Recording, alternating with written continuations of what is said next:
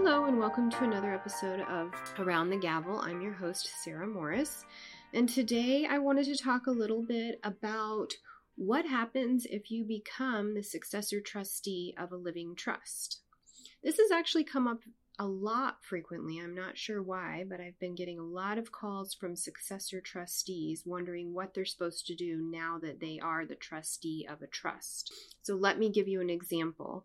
I had a call the other day from a gentleman who is now the successor trustee of a living trust. His friend had set up a living trust before he passed away, and he had named the guy that called me the beneficiary of the trust as well as the successor trustee.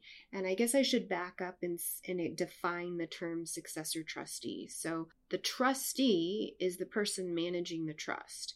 In a living trust situation, this is normally whoever sets up the trust. So if you want to set up a trust, then you would be the trustee originally.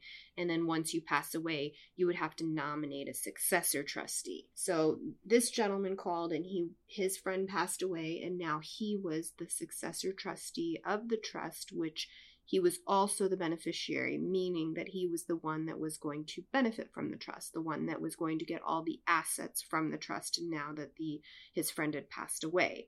So he was calling me to ask me, what do I do? How do I handle this? And that's why I wanted to talk about it today. First off, my example is a very simple example, a real life simple example, but a lot of times, and I got a call last week from somebody where it's not that simple because there's more than one beneficiary of the trust. So what happens is when you set up a living trust and you're the trustee, the beneficiaries are the people that benefit from the trust. If we're talking about a living trust, then if you set it up, you're the primary beneficiary, but you nominate secondary beneficiaries when you pass away. So for example, if I set up a trust, I would be the primary beneficiary of the trust during my lifetime. When I pass away, I would tell the trust who gets my stuff. And in this example, I would say my son gets everything, right? So he would be the beneficiary of the trust.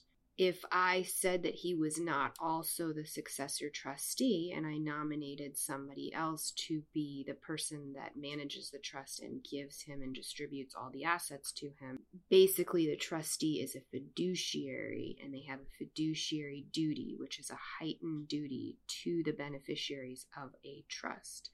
What that means is if you're a successor trustee, please exercise caution and make sure that you are doing everything above board on behalf of the beneficiaries, and you keep an accounting of all the money and what you do with it and what you pay with it, because the beneficiaries have the right to ask for an accounting to see what you've done with all the money, and they also have the right to sue you if you don't do what you're supposed to do. So the cause of action, if they sued you, would be breach of fiduciary duty. So you want to make sure if you're a trustee, basically the message I'm trying to tell you is you have a fiduciary duty to the beneficiaries of the trust. So make sure that you're doing what you need to do in order to distribute the trust appropriately. Your primary job is to do what the trust says. Whatever the trust says is what you're supposed to do.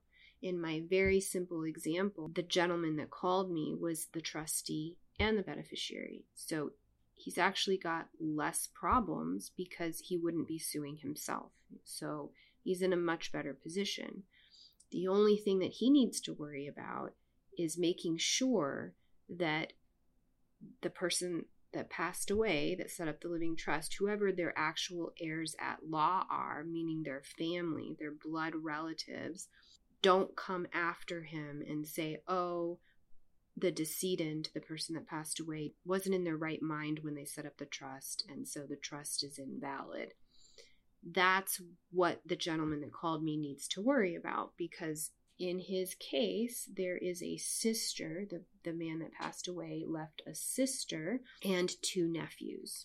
What I told the gentleman was that he needs to make sure that he provides notice to those heirs that there was a trust, he's the successor trustee, he's the beneficiary, and that if they have any issue with it, they have to bring a claim within 120 days from the notice. So there's a statute, it's NRS 164.021, that talks about this.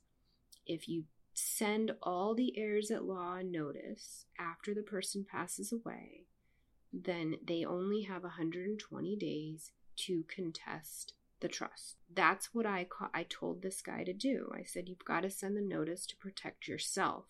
Once the 120 days passes and nobody says anything, then you can go ahead and take the assets of the trust. If you're a successor trustee, you're going to want to contact a CPA because there will be a final tax return on behalf of the estate that most likely will be due. So you'll want to be able to anticipate that and know what the costs are going to be so that when you're distributing the estate, you put aside some money for that. But otherwise, it's pretty simple. To kind of sum it up, be careful. If you're a trustee of a trust, you have a fiduciary duty to the beneficiaries, so make sure that you provide proper accountings of all the money in the trust, number one.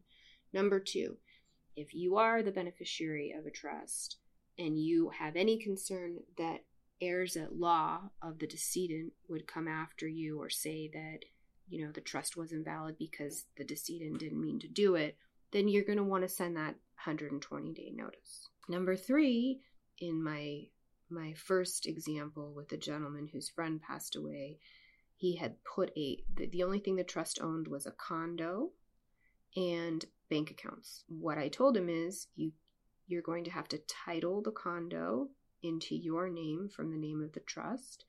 He has the authority to do that because he's the successor trustee.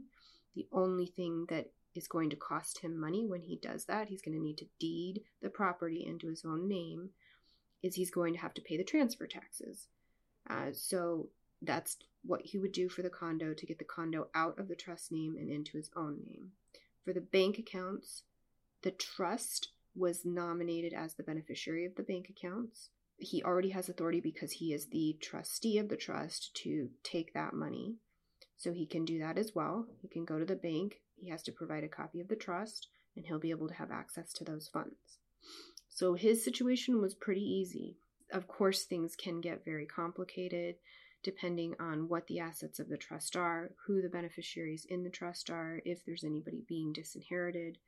So these are all things that can change the scenario. As always, if you want to talk more about this, or you are a successor trustee, or you're thinking of a living trust, please feel free to give me a call and we can set up a complimentary 15-minute phone consult.